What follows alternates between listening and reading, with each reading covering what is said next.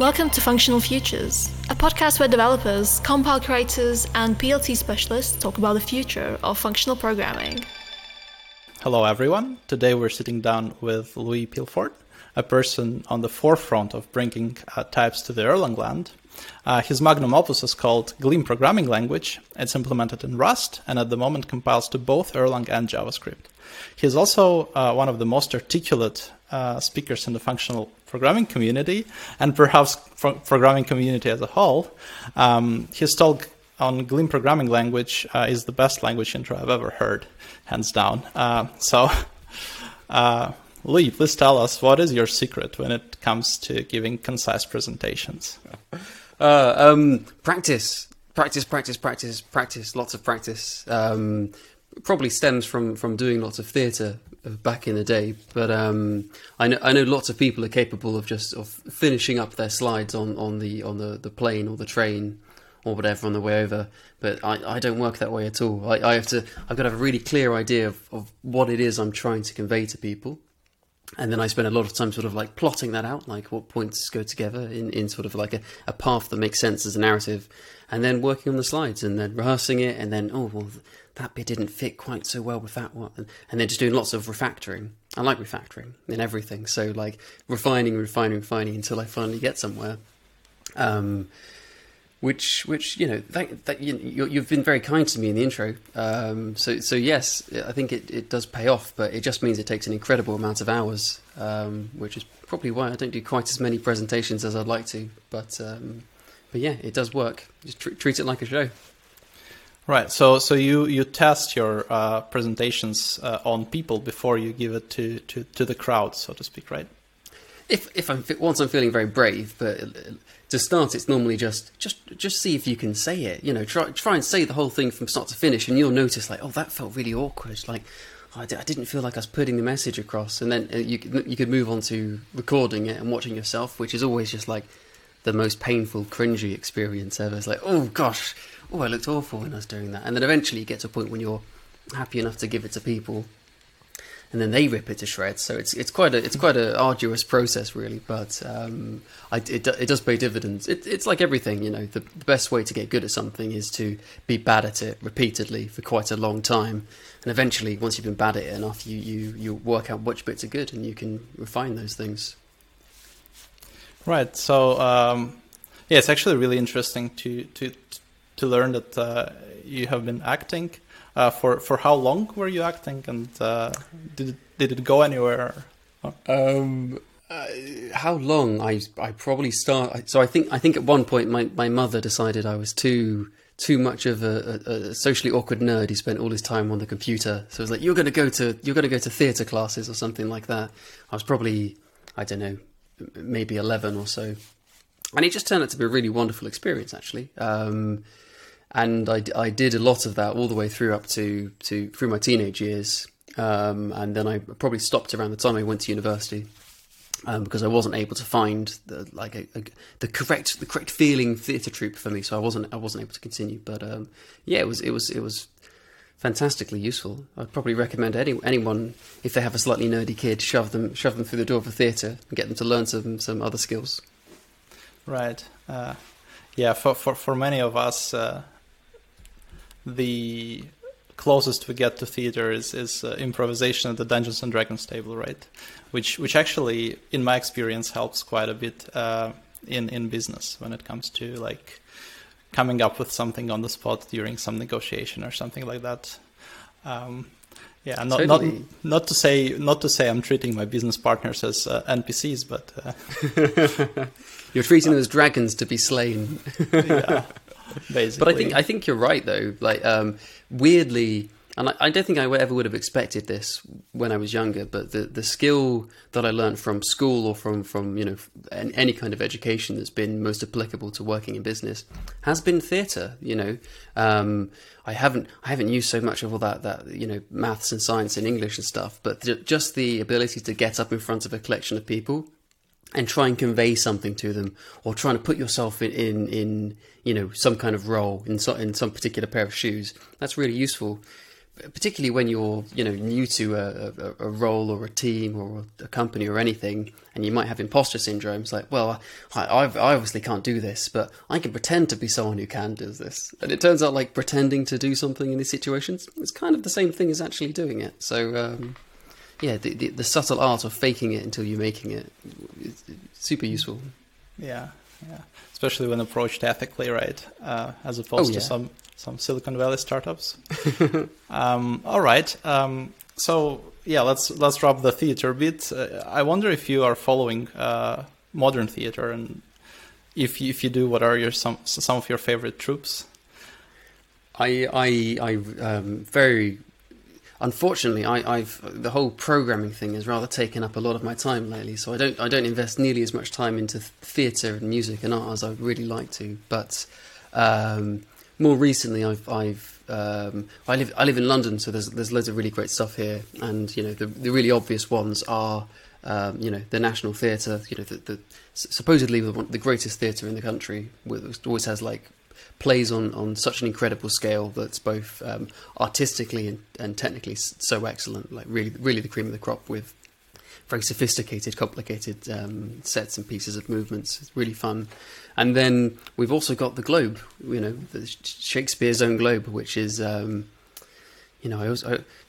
guess I always thought when I was a bit younger that Shakespeare was quite stuffy, but if you go there, it's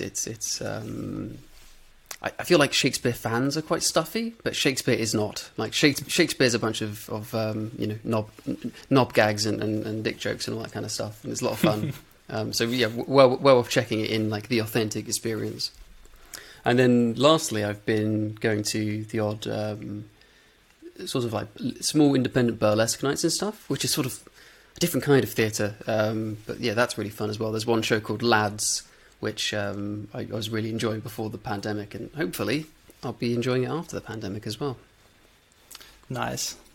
Yeah, that's quite a list. Actually, it's interesting because actually, co-founder of Sirocco, he's coming from a theater, from ballet family, and he even acted a little bit in the I think in Mariinsky Theater, which is one of the legendary theaters of the world as well. Wow.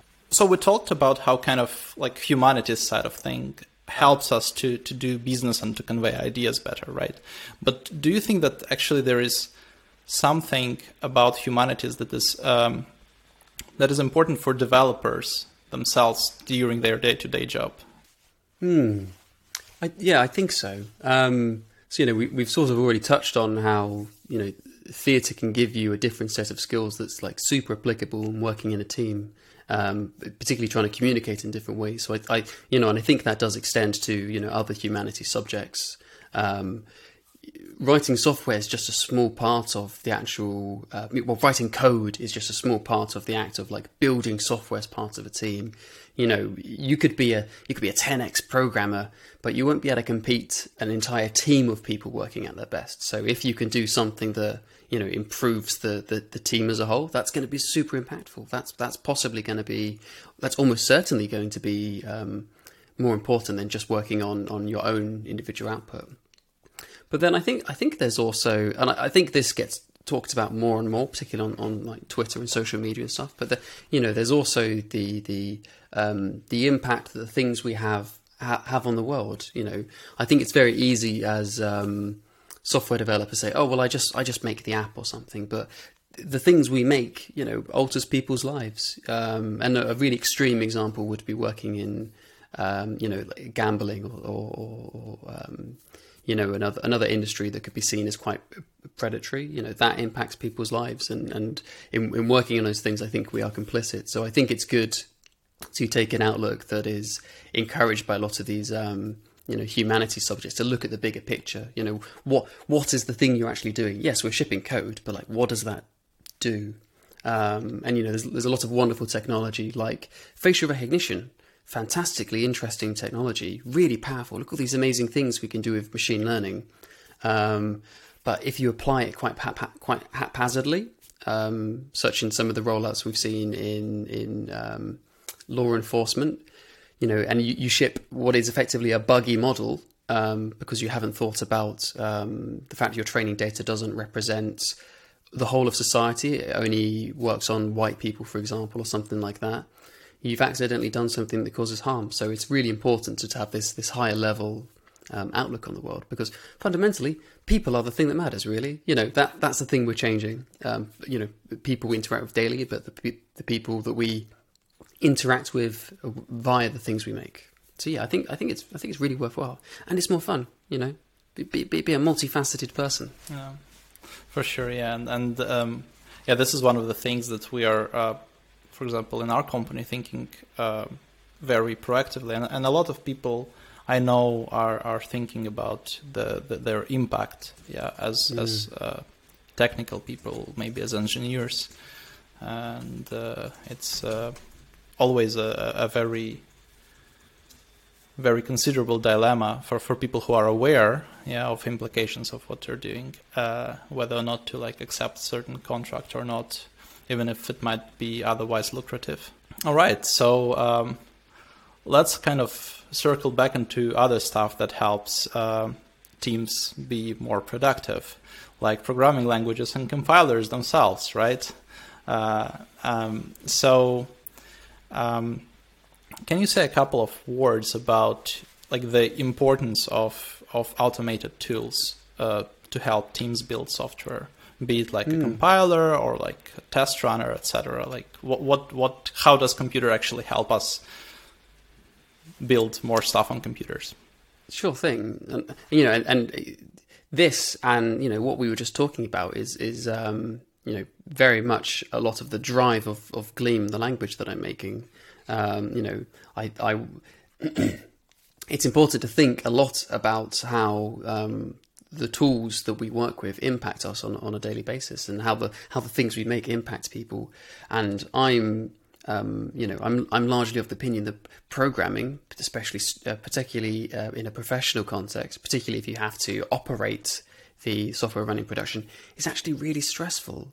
It's really challenging. It's a lot of work. And, sometimes you get to the end of the day, you're like, gosh, I'm exhausted. I've actually had a really bad time because I've been trying to find that bug, or production's gone down, or, I really wanted to get that feature done today, but I just couldn't quite get all the pieces to line up. That really sucks. We've built an ecosystem that people get to the end of the day and they feel drained. That's awful. And so I really want to, take away as much of that pain as possible. And so there's lots of people have different ideas about how you do this, but the way my thesis, the idea that I'm subscribing to, is that we really want the computer to do as much as the work as possible.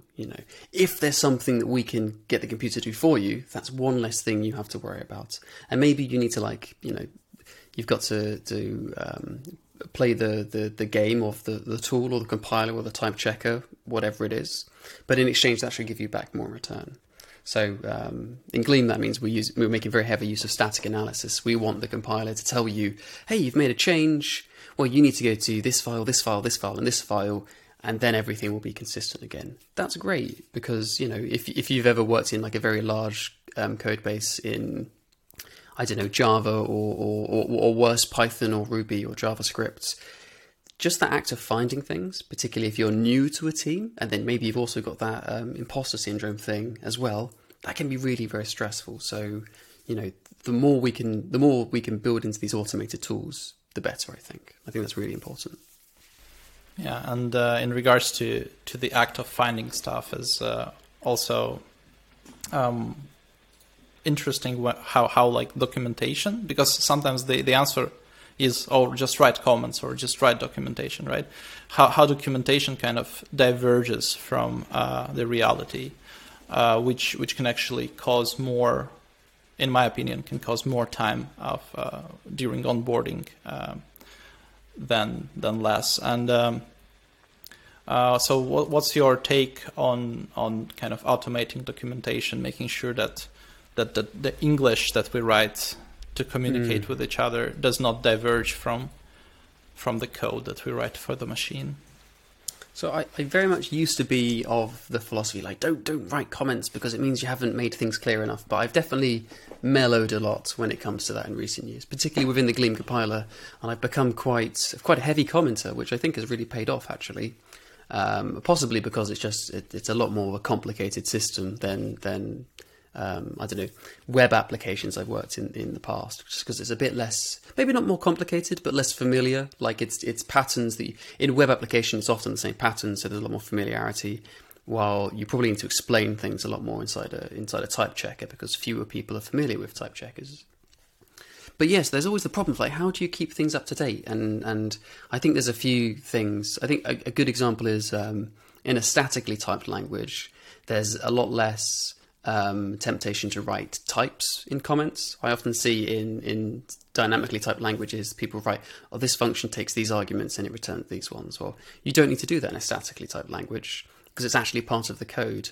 And because of that, it can actually be verified. So that's one thing that could drift very easily that, it can no longer drift because you don't write it in there and then it gets checked. So that's nice. Otherwise, the bit that is prose that explains, why, how, when, etc., that's a lot more challenging. And I think, maybe I'm wrong. In fact, it'd be really lovely if I'm wrong because it means we can make things even better. But I think this might just be a human process thing. I think much in the same way that, lots of teams today say, well, you haven't written the tests, so you can't merge that into the code base. It's not good enough yet. I think we just need to get in the habit of saying, well, this comment's out of date, or like, oh, could you perhaps write down why you've wanted to do this? And then it becomes, second nature. It just becomes part of the culture of your team, which, isn't quite as good an answer as, well, the type checker will do it for you, because now you actually need to do some work. But I think it really pays dividends. Right. I'm kind of passively looking into ways to automate this human process, perhaps to integrate it with continuous integration. And I've seen some stuff, but I don't quite remember the names. We might add it to the notes in the description of the video. Certainly some approach to kind of parsing the documentation and making computers understand, where is this sentence coming from? Like from which kind of commit hash or something, right? And if the function for which the documentation was written changed, is certainly, in my opinion, something that is theoretically possible, and that's certainly something that we should look at in moving into the future. And also, I think, yep.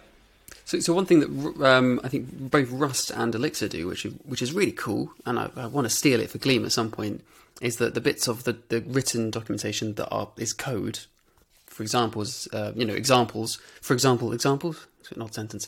For the examples can be extracted out and run as tests. So that's really cool. And I'm not sure if this is true or not. I'll probably have to check and come back later. But I think also in Rust, they, if you refer to the name of a constructor or a type or something, it becomes a link. And it might be that if that is wrong, then it gives you a warning or something. So if you say, please be sure to check this type or to use this type or something like that, and you've since deleted it, it will then tell you, I think.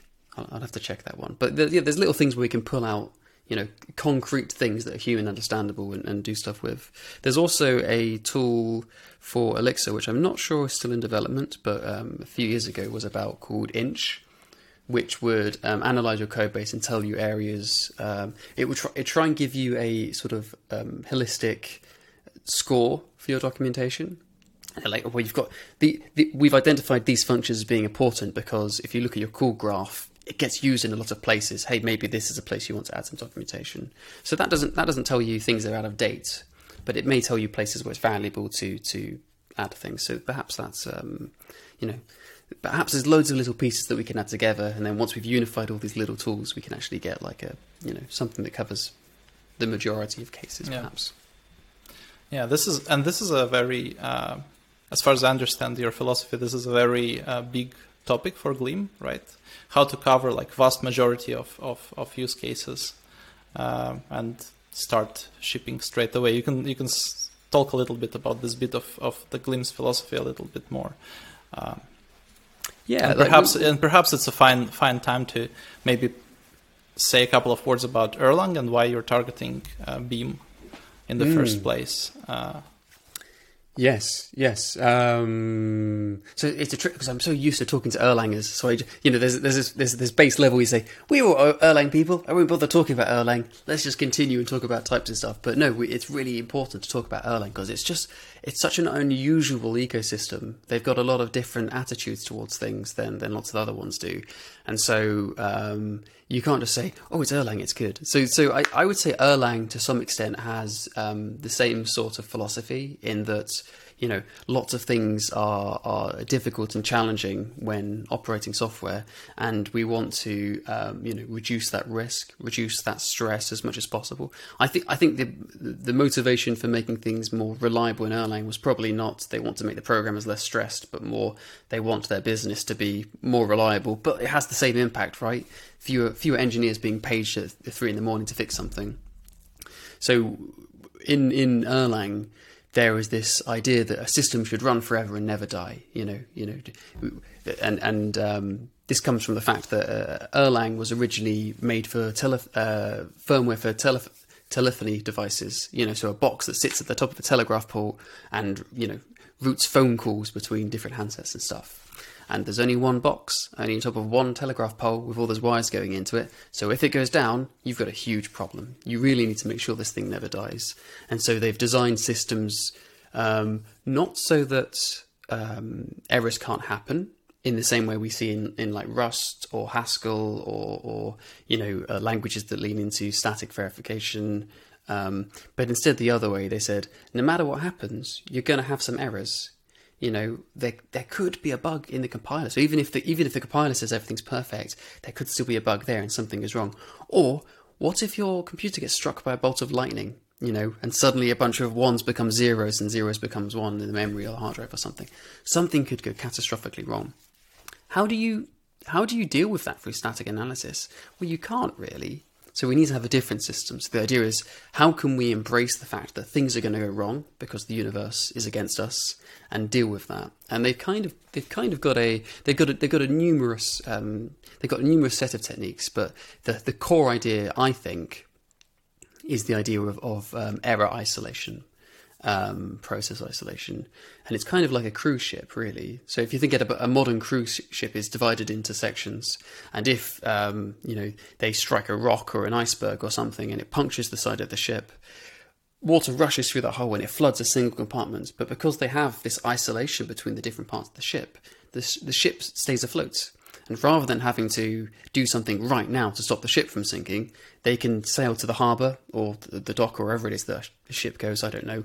And then they can repair it in a way that is obviously still challenging, and it's obviously still a big problem, but it's much easier than doing it in, we've got 45 minutes before the world has ended, So that's the idea, building systems so that things can go wrong, and that's okay. And they've achieved some really amazing things. Like there's you hear rumors of Ericsson systems that have like 9 nines of uptime. Is that true? Who knows? That's like a couple seconds a year. Do they achieve that? I don't know, but it's quite bold that they can claim it, and we don't go. Obviously, they don't. Like the fact that we go, oh, maybe they have. Like that says a lot about the system. And there's I've spoken to Erlang friends who, for example, there was a video streaming service. They had a bug in which they would crash every, I think, 30 frames. So like once a second they would crash, and they didn't notice for 6 months because their system was so good at healing from errors that it just dropped a frame, it went, oh, something's gone wrong, rebuilt the state and tried again, and it succeeded.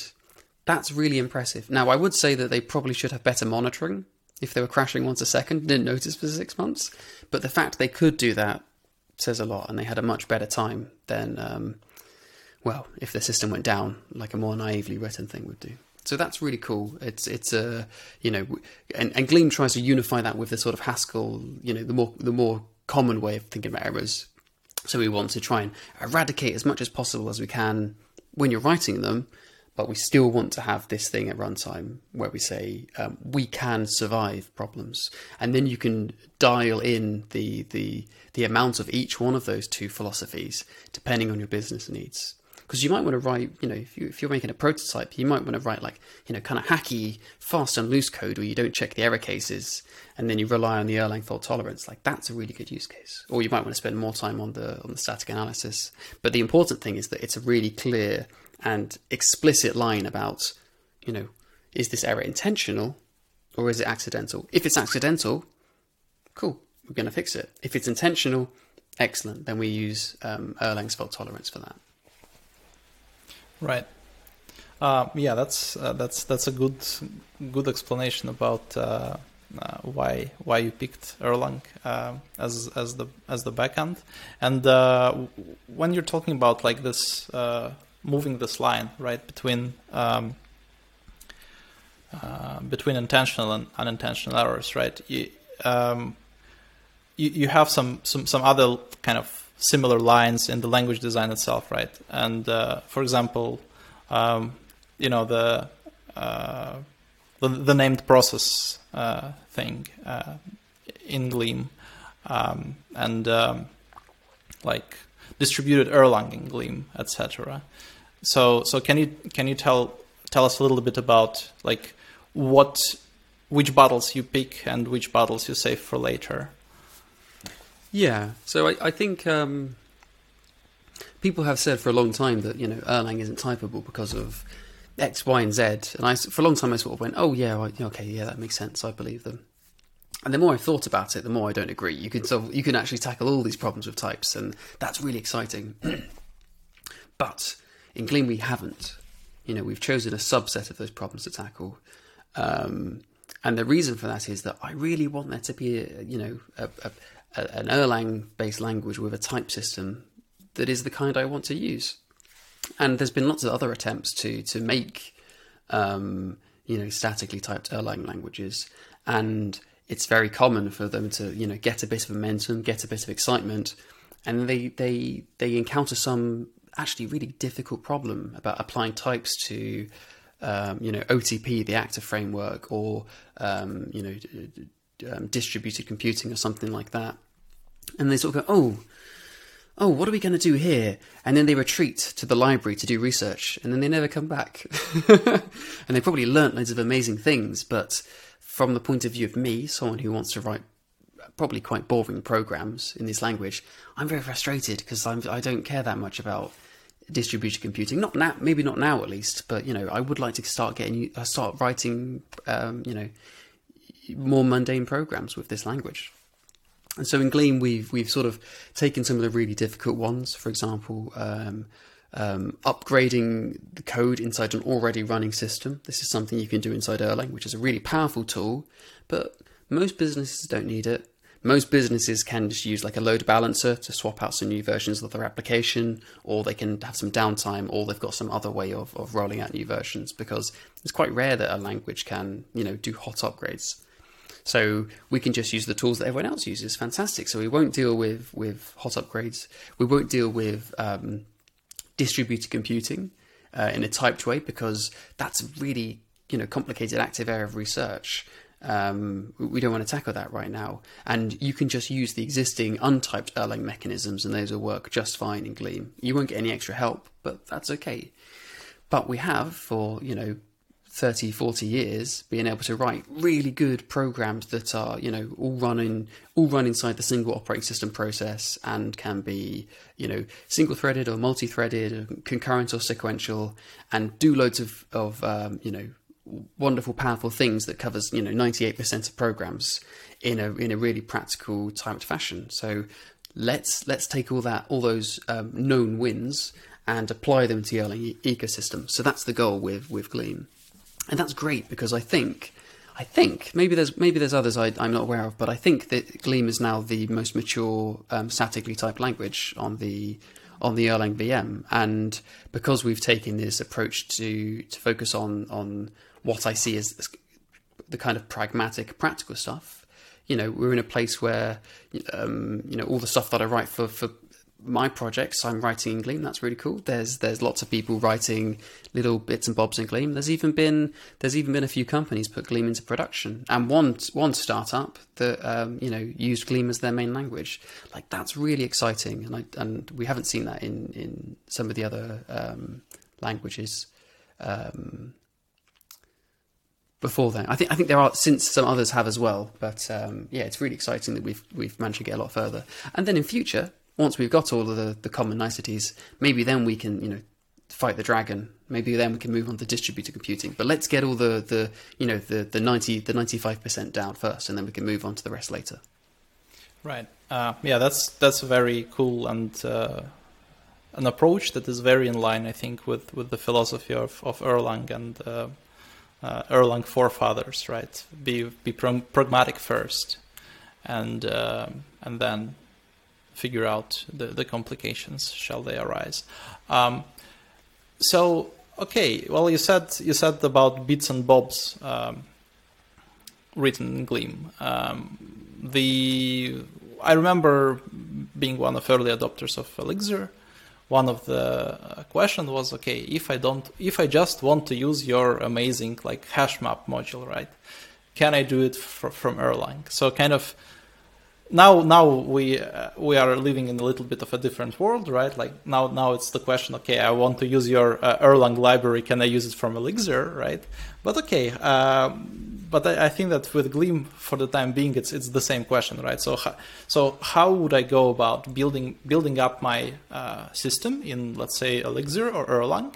And then for kind of mission critical stuff, how do I just implement business logic integrated into the OTP with supervision tree, of Totally. another language?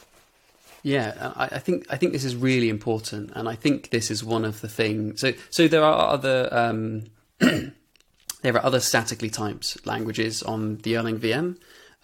Two of the ones that are the most mature are Hamler and Purell. Both of them are based off the PureScript language, which is an amazing language. Like, it's really, really, really cool. So it's really, really clever of them to use that existing language with its really well written compiler as the basis of their their new Erlang system. So that's really good. But and it's really easy for them to make use of Erlang libraries inside their programs that are written in PureScript or Hamler. But it's a lot more challenging to call Purell code or to call Hamler code from Erlang, and that doesn't sit quite so well with me. I really want Gleam to be a value add, not just to the users of Gleam, but to all of the Beam users put together. And this is sort of one of my very mild criticisms of Elixir as well, because I really love Elixir. But if you try and use an Elixir program from Erlang, it's a little bit challenging, because there's a few like the standard library and a lot of the modules that are part of Elixir have to sort of be distributed sort of implicitly. Like, they don't come via the package manager, so you've got to have some special tooling to work with them. There's some additional steps in building an Elixir project. You need to compile all your code, and then once you finish, you consolidate the protocols. Well, what that means, it doesn't really matter. But the point is, there's an additional compilation step, which there isn't really a super easy way to do these things from other languages, which is awkward. It's a bit of a shame. And so when I was designing Gleam, one of the most important constraints was that I want it to be so easy to use a Gleam module or library or program or whatever from Erlang or from Elixir or from Hamler or from Purell, that you didn't even know it was written in Gleam. I want you to be able to add the package to your dependencies and then just start calling functions. So it has to look perfectly like a normal Erlang library. So like the same calling conventions, the same naming conventions, the same data structures. It all has to work the same way. And I think that's worked really well. So we don't have quite the level of tooling that I want yet. I want it to be so that you don't even have to install the compiler. But we're well on the way to doing that. We've done a lot of work on that in the latest release, and I think we're getting pretty close. And so once we've done that, there's, you could write your write a library and then import it into your project and it just works, or you could have an existing Erlang project and you just start writing some Gleam modules, and your build tool will be able to compile it all and knit it all together. So that's the goal. We really want it to work in both directions. We win because we gain from the Erlang people and all the great code they've written, and hopefully in future they'll say, oh, I really want to use that new Gleam database client or web server or something like that, and they just import it and off they go. And together we'll be much stronger. Right, that's very, very cool and very synergistic. And maybe that is a way to have a very powerful meta programming in Gleam. Yeah, you can include it into Elixir at compilation step, and then have some for loop that just calls a Gleam function, and here you go. Okay. So, well, we're kind of like circling around, like lions around the Gleam compiler.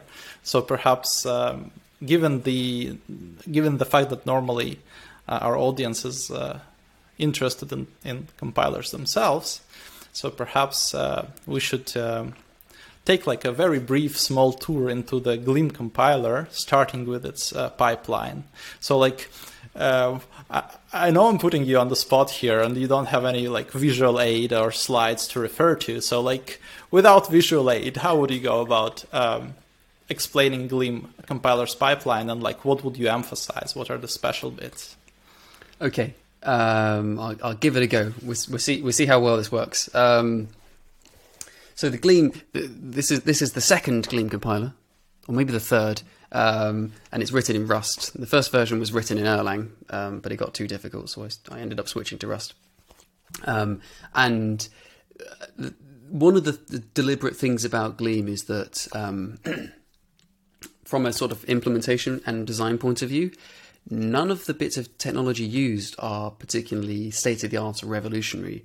It's all about picking things that are tried and tested and, have been established as being good ways of doing things for a long time. So we've got a fairly...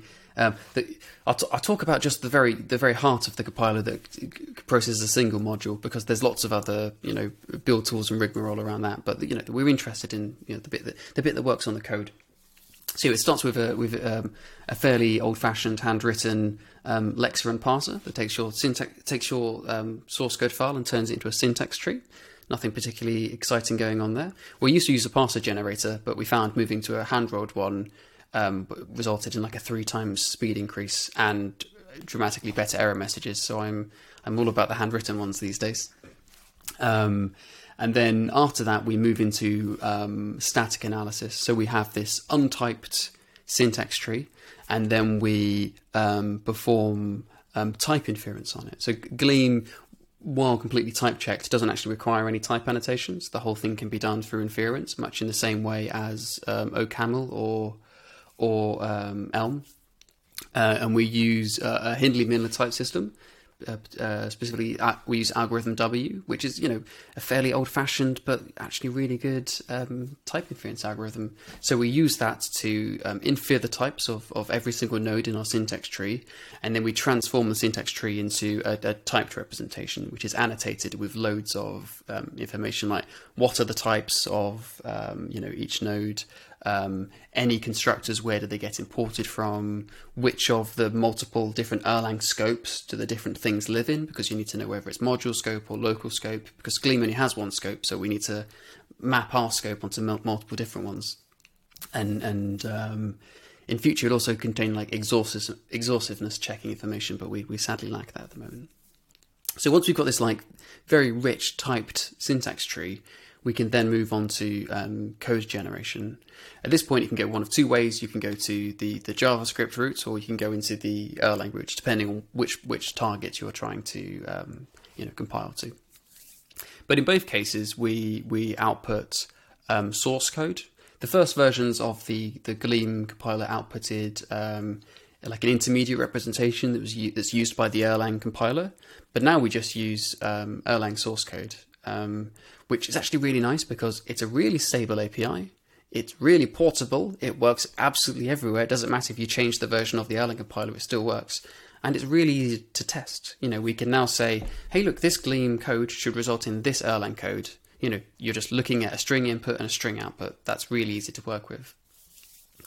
It's mildly more complicated because we pretty print the code. We one of the things we try to do in Gleam, in part linking into we want to play as nicely with Erlang people as possible, so we want them to be able to understand the actual code.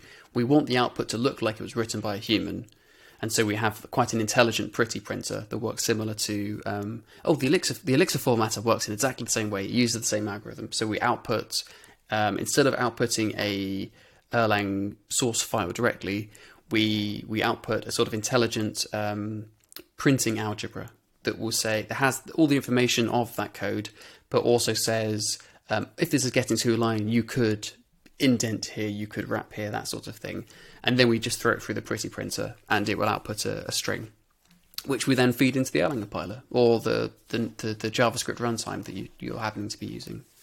So that sort of thing. And there's a few points there at which we would also, serialize metadata. We take all the type information from the tree and write it to a file. And then next time we don't have to recompile all the modules if they've changed. We could just read that again, that sort of thing. And lastly, there's a third secret backend for the Gleam compiler. So there's Erlang and there's JavaScript. There's also Gleam. We also have a Gleam to Gleam compiler, and that's for the formatter. In that case, we do no type checking. We just read in the source file, and then we print it again. And because we use a pretty printer, you've got a formatted Gleam file, so we can use that in your editor and stuff to make sure everything looks nice.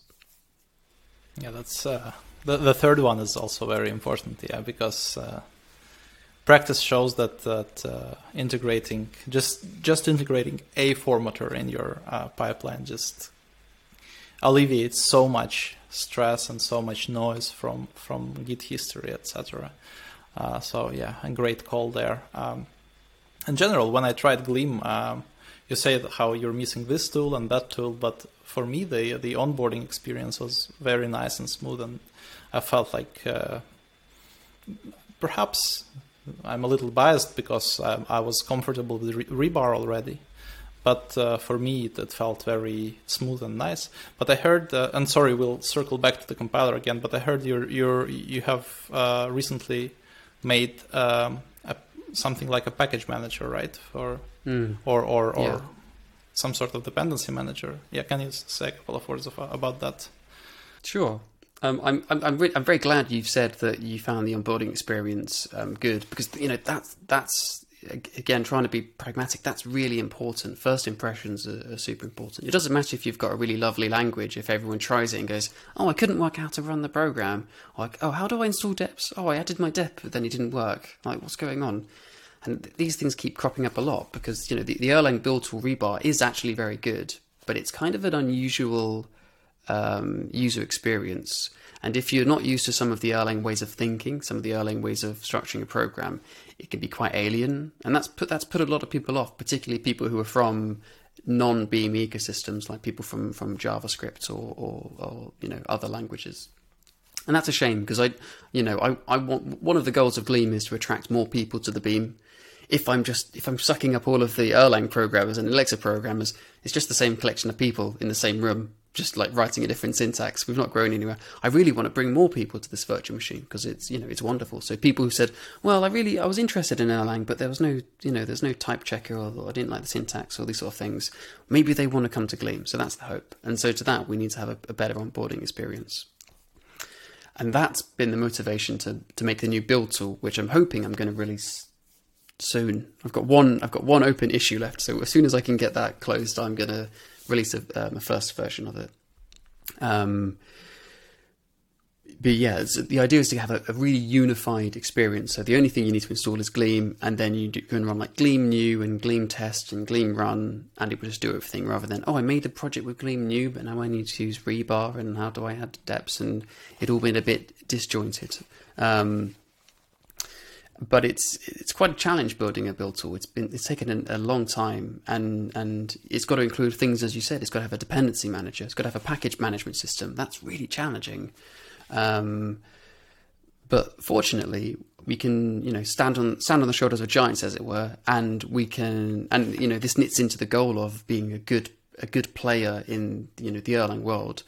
We can use the Erlang and Elixir package manager Hex, and so rather than building, all the back-end infrastructure and work out how it's going to be distributed and how this information is going to be surfaced and provide APIs and run it and all this stuff, we can just use their existing package management system, and then the only things we've got to build are the sort of nitty-gritty plumbing of how do you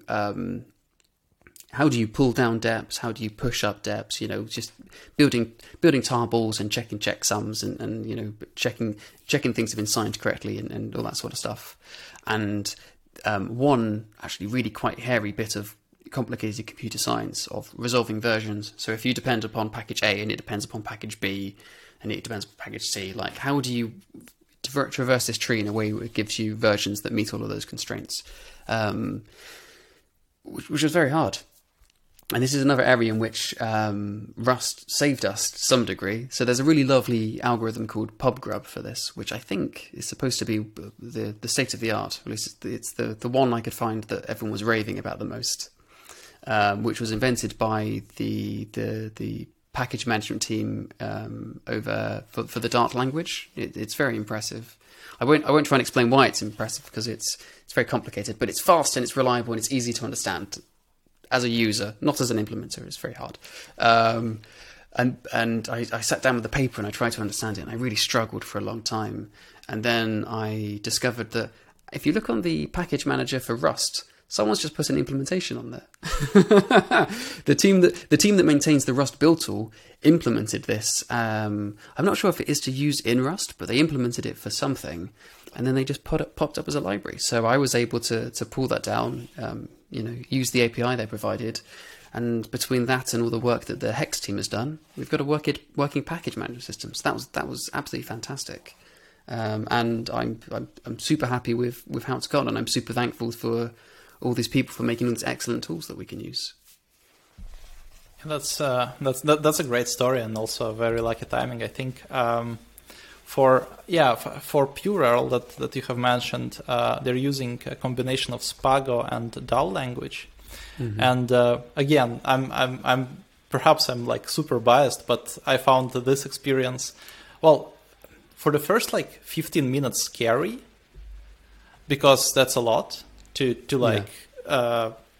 take. But as a Nix user, I felt very comfortable then creating my own package set, and so this is obviously kind of a different mindset. Here they ask developer to understand kind of what is the set of the software that the developer knows will work with their system, and provide very nice ways to communicate that to the build tool, and then it just works kind of, and it's nice and very you can extend it and etc. But of course, it's completely different experience than just throwing sometimes even kind of arbitrary constraints to your dependency list, and then it somehow magically working. Yeah, it's kind of brilliant. The whole package set system it's so clever. Rather than here's a really complicated set of constraints, do some very sophisticated computer science maths in order to try and figure it out. They go, no, we won't do that. There's only one version of each package. You go, oh, wow, that's really easy. That's really good. That's so clever. They've sidestepped the entire problem. As with many things in Gleam, if Gleam existed in a bubble, like there was no Erlang, there was no Elixir, there was just the Beam, this runtime, I don't know why it would exist, because there's no languages for it. And then I came along and wrote a language that ran on top of it. Gleam, I think, could very well use package sets. It would do a lot of things quite differently. But because the whole Erlang and Elixir system works around, specifying constraints and resolving that, we've got to play ball with that. I can't. How am I going to integrate into an existing Erlang app if I say, and if you want to use Gleam, please move your package management over to using package sets, then add all your Erlang things to this package system that doesn't have them in. It's like, how's that going to work? It just isn't going to work. So, Yeah, we couldn't do that. We had to do the hard computer science. It's a Well, shame. I mean, Package sets are really beautiful. They are, but they still have the trade-off, right? Like you have to, if you need to, if everything works, then it works really well. But when something doesn't work, you kind of have to sit down and think. Perhaps not for a long time, but it's still kind of more strain where, like, for example, Elixir doesn't have it, right? Yeah. I mean, but there are also edge cases where, like, the Elixir... This is one of the reasons why I put so much work into researching, systems for resolving these constraints, because it is not common, but it is possible to get the Elixir version, version resolver system into a bit of a spin, and it can either spend a lot of time to resolve something that seems relatively simplistic, or it can really struggle to find a solution. And so I think they're also investigating moving over to PubGrub. I'm not sure if they are or not, but I heard rumours that was the case. So that it's almost like there's no silver bullet. Like no matter which way you go, there's a lot of difficulties. And if you look at that engineering,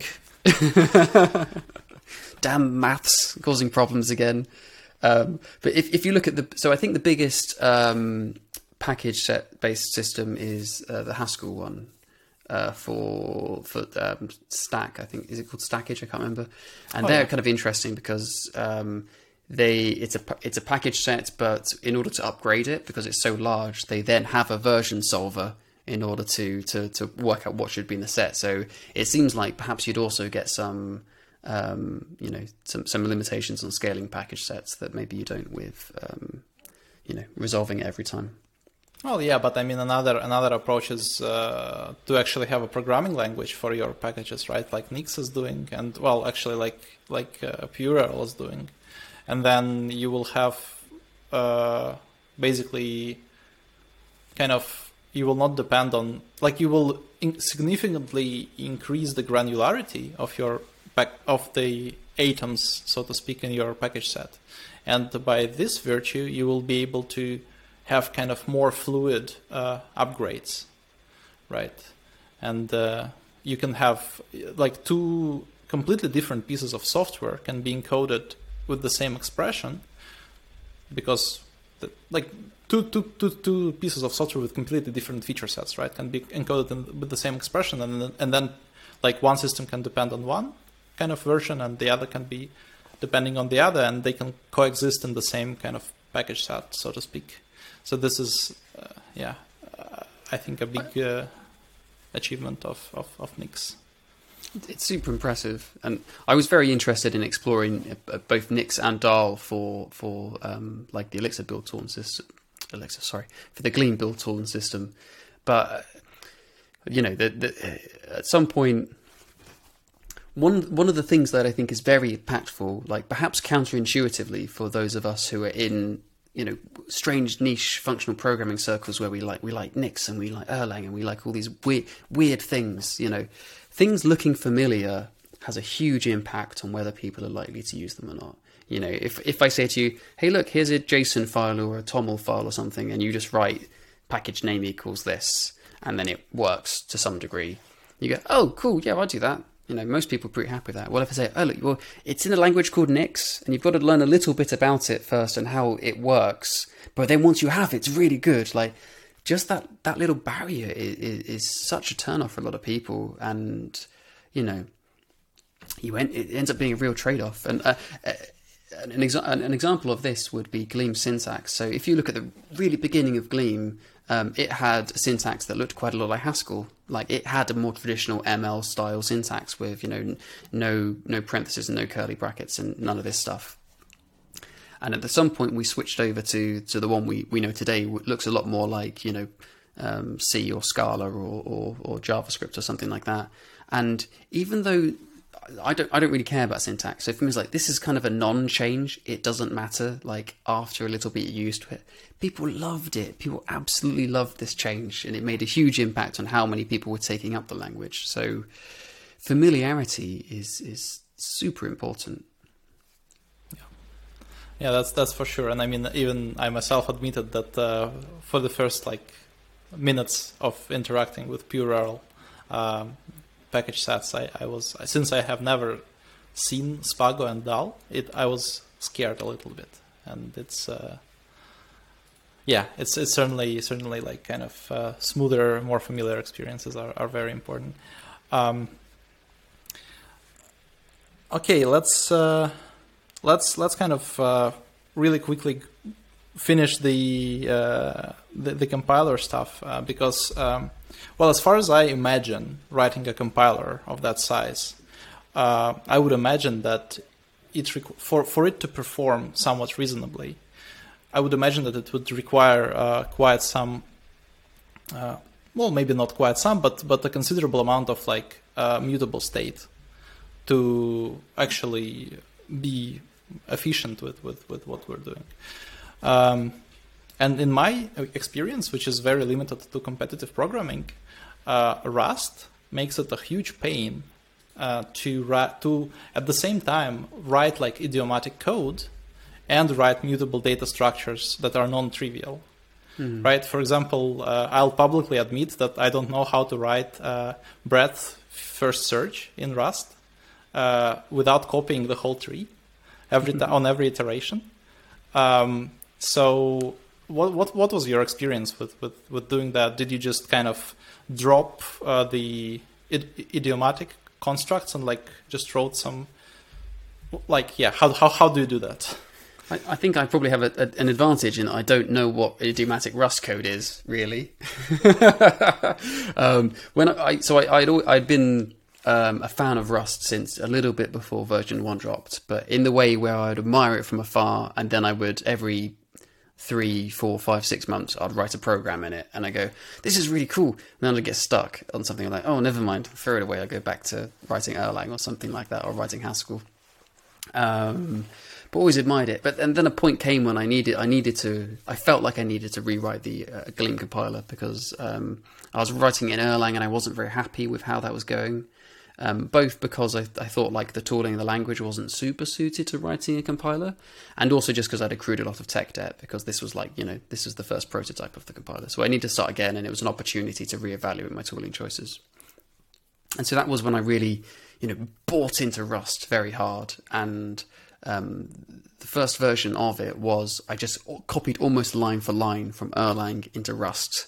And I was like, and once I have that working, I can then refactor it until it is good Rust, which it worked, but I'm not sure it was a good approach to take, to be honest, because like it did lots of odd things. If you try and move everything to recursion in Rust, a language where you're not guaranteed tail call optimization, you just blow the stack all over the place, which caused me all sorts of issues. But I think it's a real shame. Rust is a wonderful language, but like there's a lot more upfront investment in order to becoming really productive in Rust. But I think once you're productive, you're very productive, but like you have to work a lot harder to get there. And I don't think this is because Rust has bad documentation or tutorials or any of these things. I actually think it's some of the best I've ever seen, possibly the best I've ever seen. But they're just teaching something that is very complicated. Like if you are exposing how the memory management works is part of your language, you have to deal with so many things inside the computer that you just didn't have to deal with in other languages, and that's a real challenge. And I think the solution to this is, as you're starting, don't try and do the good solution. Like as you said, you can't do a depth first traversal of a tree or breadth first traversal of a tree without cloning the entire tree on every iteration. Well, clone the tree on every iteration then. Like if your program still works, that's okay. There's loads of things inside the Gleam compiler where I'm definitely doing the slow thing and I'm definitely cloning it. But even with my, even my then not very good version of the Gleam compiler, in which I cloned loads of things and I made loads of mistakes and it was written in really bad Rust, it was much faster than the Erlang version. And I'm a good Erlang programmer, or at least I think I am. Maybe I'm not, because I was beaten by the rubbish Rust, but like it was still faster just because like it is that much more of an optimized language. And then since then, I've been able to, as I learn things, go, I come to touch an area of the code base again and go, why wasn't I doing that? Oh, I know how that should be done now. I'm going to fix it. And it gets faster. So there's been a few Gleam releases in which I've also published some benchmarks, and it's been really nice to see like, oh wow, it's taking half the time to type checker module as I used to, and things just keep getting better. And I'm sure there's loads and loads of problems in it still, but it's much faster than it was before. So a program that works inefficiently is still better than one that doesn't work at all. And if you are cloning a lot, there's a few kind of rubbish. Well, rubbish. There's kind of a few things that feel bad in Rust that you can do, like swap to a reference counted pointer or a garbage collected pointer instead of the normal ones. Which, when you do that in Rust, you feel like you've lost. Like you're like, oh man, I haven't done this the proper way. But then if you think for a moment about what your Erlang or Haskell or whatever program is, every single pointer is a garbage collected or reference counted pointer. So you're already doing far better. Well, maybe not. Depends exactly what it compares to. But like, you're already doing pretty good. It's okay to just like slap in some of these, these little easy mode buttons. So just go wild. And in future, you may remove them, or you may discover that it doesn't actually make any difference, that reference counting. Like, it's almost exactly the same performance. You're not writing, gosh, I don't know, you're not writing something where performance matters that much. So yeah, go for it. In general, like algorithms and data structures are kind of, some of them are pretty difficult, as many of us know. And as far as I remember, as far as I understand, right now it's a dialogue between two dropouts. So did they manage to teach you those in uni before you dropped out, or so how do you learn all this kind of pretty impressive amount of skills to be able to implement this sort of stuff? Well, they didn't teach me any useful algorithms in my biology degree, which is probably part of why I dropped out, really. Yeah, I at some point made a mistake, and I thought I was going to study microbes or something. But I got to undergrad level, and I realised that wasn't for me. It took me 2 years to realise it wasn't for me, so that was possibly a mistake. But I did eventually leave, and I was very fortunate in then I realised that thing that I like, computers. Oh yeah, you can actually work with computers. So I very fortunately ended up doing that instead. Otherwise, I guess Gleam would have been like a vaccine or something. Who knows? But so for me, I'm very much driven by, and I'm sure other people have different ways of learning, but I find a way that works tremendously well, which people don't seem to talk about enough, is having learning driven by projects. So I didn't sit down, well, I have sat down with books of like typing algorithms and read them, but that's not because I wanted to learn it in isolation. It's because I was writing a compiler and I was trying to write a type system. Like, if you actually have a need for this algorithm, you can actually start to learn it. And I think there's a real difference between learning things in a book or a video or whatever medium you like. You can learn a particular kind of familiarity with these algorithms, but you can't really learn so much about, you can't learn some of these more intuitive things that you learn from actually engineering these things on a daily basis. Like, how do I debug this? Or when something strange happens, you look at it and go, that feels to me like something in that area of the code. Learning how to look at the performance of it and all these other things that actually on a day-to-day basis are really practical. And if you're just learning it from a book, you don't get the same exhilaration as, if you read the chapter on type systems a few times and you go, yeah, I understand this, that feels good. But if you've written a compiler and you write your program and then you run the compiler and it says, well, this returns an int, you go, I'm a god. It works. That feels so good. And that rush is so much more of a motivator than anything else. And you go, well, I've got a basic type checker. I really would love to have generics, because then I could write this program. And that's a really great motivator to keep you working, as opposed to just like, well, now I'll read the chapter on generics. It's a bit dry, but like, that's the next thing, right? So like, build things, the whole Gleam project started as a learning experience that just sort of became accidentally useful. And now the motivation is it being useful, but it's still very much, the learning around Gleam is motivated by wanting to build the thing. I wanted to build a compiler, so I learned how compilers work. And now I want Gleam to have this thing because it would help people. So I will learn how to do version resolution for package trees, that sort of thing. So have a goal and then learn around the goal. Yeah, all right. Well, we should start going into Q&A, so I'll ask the final question, which is the same question really I ask many other people who are developing programming languages in interviews like this, but phrased a little bit differently. So it's about the future of Gleam, yeah? And my question would be the following. If a reasonably ethical company would donate £640,000 to you to budget Gleam development over 2 years, what sort of team would you build, and what would you then try to do with this team? Ooh, what an interesting, exciting question, because there's so many different things you can do. And the 2 years bit's kind of interesting, because it's like, well, you could just have one person and they could work for 10 years and not much money, or you could try and blow it out really quickly. It's really difficult to understand like what the right thing to do is. So going back to we want something that I'm trying to make the language that I want to use, for boring things forever. I want this to be practical and pragmatic and sustainable. And so, I don't think the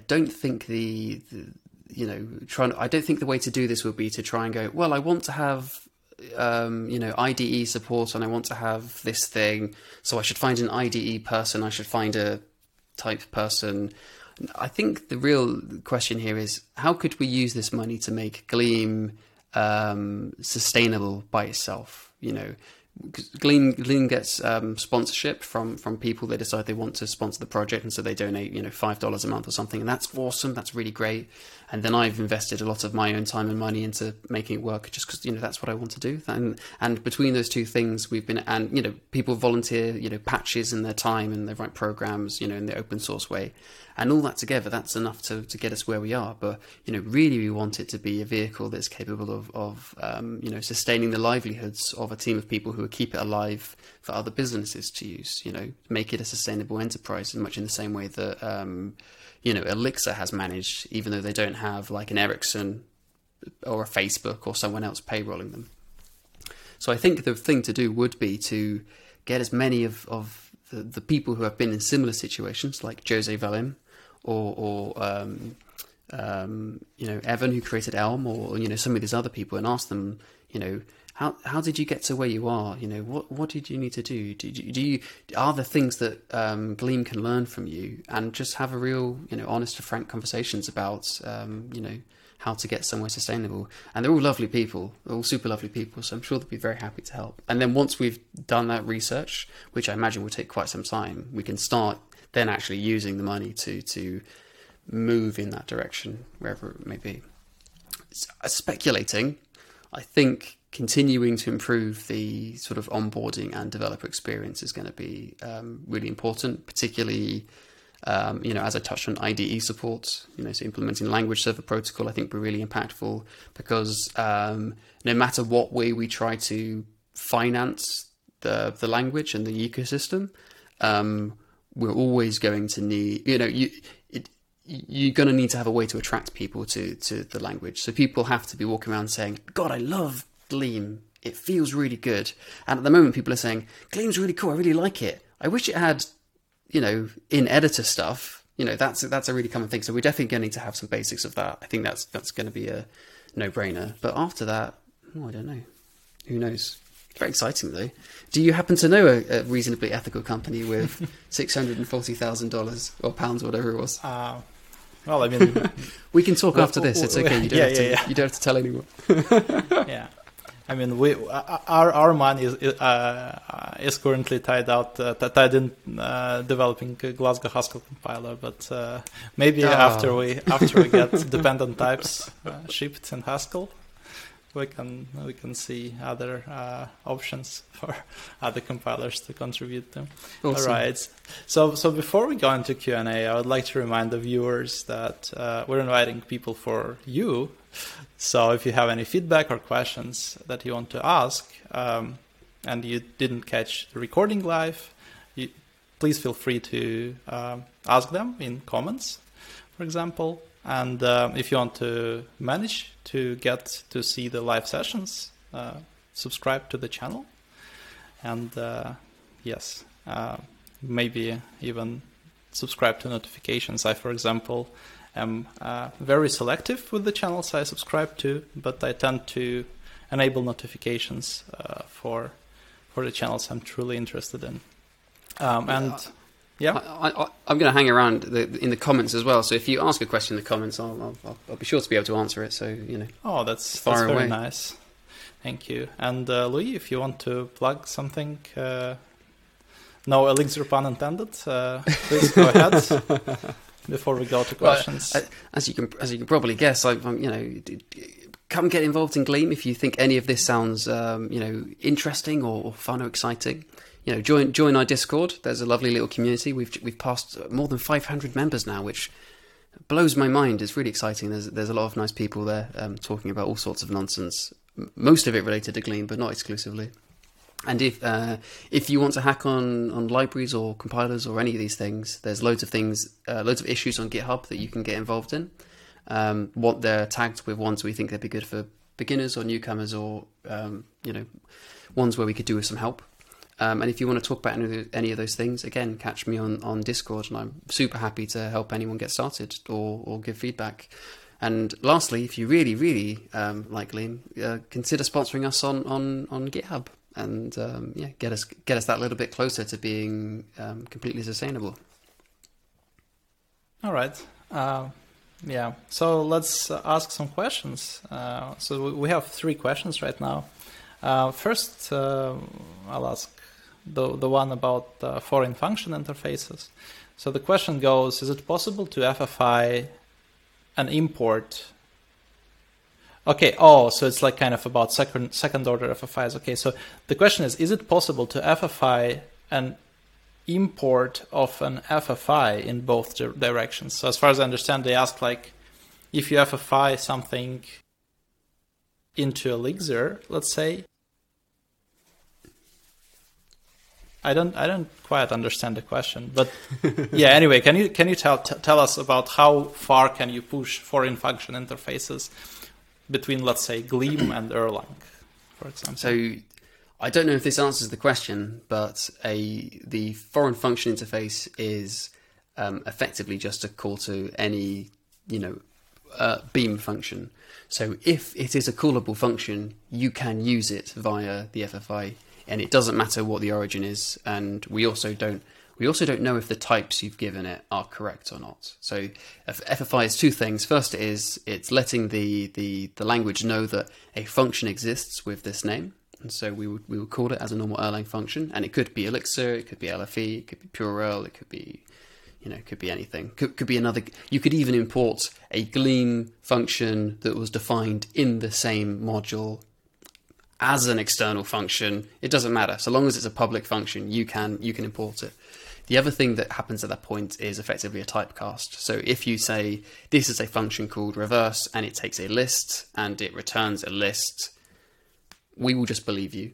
There's no way for us to type check arbitrary beam functions. So every call of the foreign function interface is effectively a typecast, which is unsafe, but that's okay because the rest of your program is checked, and then if there's a problem, you can identify it's got to be at this boundary here. And there's techniques you can do to make it safer with runtime checks, but those are the 2 core things that it is. Yeah, and the other way around, I assume that there is just no foreign function interface, right? You just call Gleam stuff from Erlang.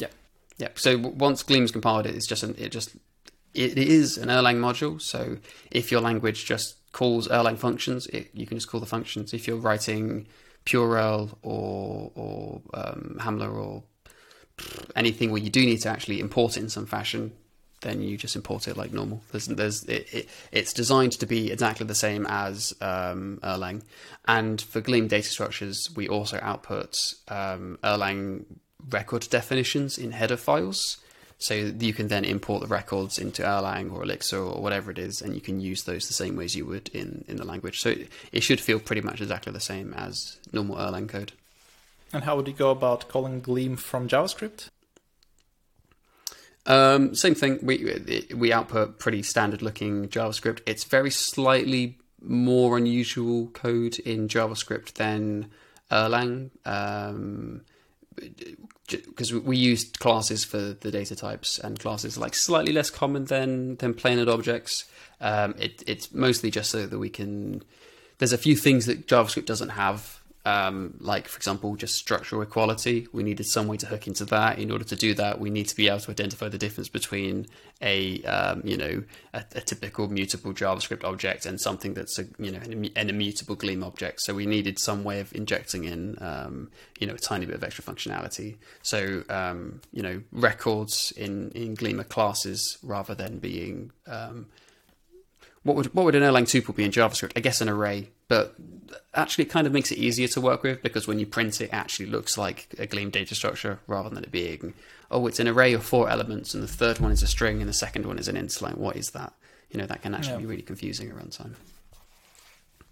All right. So the next, I really hope that we answered your question. If you have follow-up, please ask. So another question is, does Gleam's static type, so do Gleam's static types facilitate any optimizations that aren't feasible in Erlang or Elixir? Yes. It it does some today, and it can also do some additional things in future. A really, really simple example, but one that makes my day better every time it's used, is calling anonymous functions in Gleam. You just it doesn't matter if it's a function that's defined in the module or if it's a function that you've assigned to a variable. You just say function name brackets. That's all you do. While in Elixir, there's a different syntax. If it's a module function, it's function name brackets. If it's an anonymous function, it's function name dot brackets. That's because Elixir doesn't know enough about the program in order to be able to tell you where the function is defined. So it would just say, you tell me which scope it's in, and if it's not in that scope, I will crash. While Gleam, when you call it, it says, okay, and now with all this information I've got, I can look and work out which scope it's going to be in. So it ends up being a lot less verbose. This also extends up to like the pipe operator. The pipe operator in Elixir always puts the argument in the first position. Main. So A piped into main BC becomes main ABC. In Gleam, we look to see if it would work in the first position. If it does, it goes there. Or we look to see if calling that expression would return a function that takes one argument. And if so, then we put it in that one. So we can intelligently work out where it's meant to fit in. And there's other things too, like we have labeled arguments, like keyword arguments, that would be given as a map or a list in Elixir. We can just resolve them statically, so there's zero overhead in giving names to arguments, which you can't do in Elixir. There's always going to be some runtime overhead there. That's really cool. Yeah, whichever tweaks to pipe operator people come up with, I'm always on board. When Joe was suggesting to have pipe 1, pipe 2, pipe 3, etc., I was like, yeah, that's so cool. Because it's basically kind of as close to kind of weird currying as you can get, I guess. All right. Another one is, can you pull in a Gleam thingy, I assume a module or a library via a mixed dependency? Yep, that works today. You can totally do that. People already do. It just so if you are going to do it today, you will need to have the Gleam compiler installed. So probably, is that true? I think that would probably be true. But in a depends how you've built the package. But yes, generally that is true. In future versions, we will ship not only the original Gleam files that Gleam projects will then use, but we'll also ship the generated Erlang code. So you could import it into your Mix project or your Rebar project, your Erlang Make project, and then run compile, and it will pick up the already generated Erlang, which is compatible across all OTB versions that are currently supported, and the Gleam files are ignored, and you can just use that as it is.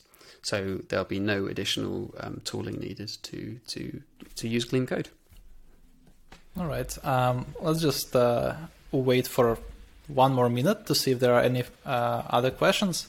And in the meantime, I just remembered what I wanted to say previously, and when we started talking about like pulling mixed dependencies and stuff. I remembered how one of the like game changers, in my opinion, is that in Gleam organization, everything has GitHub workflow files, or however they're called.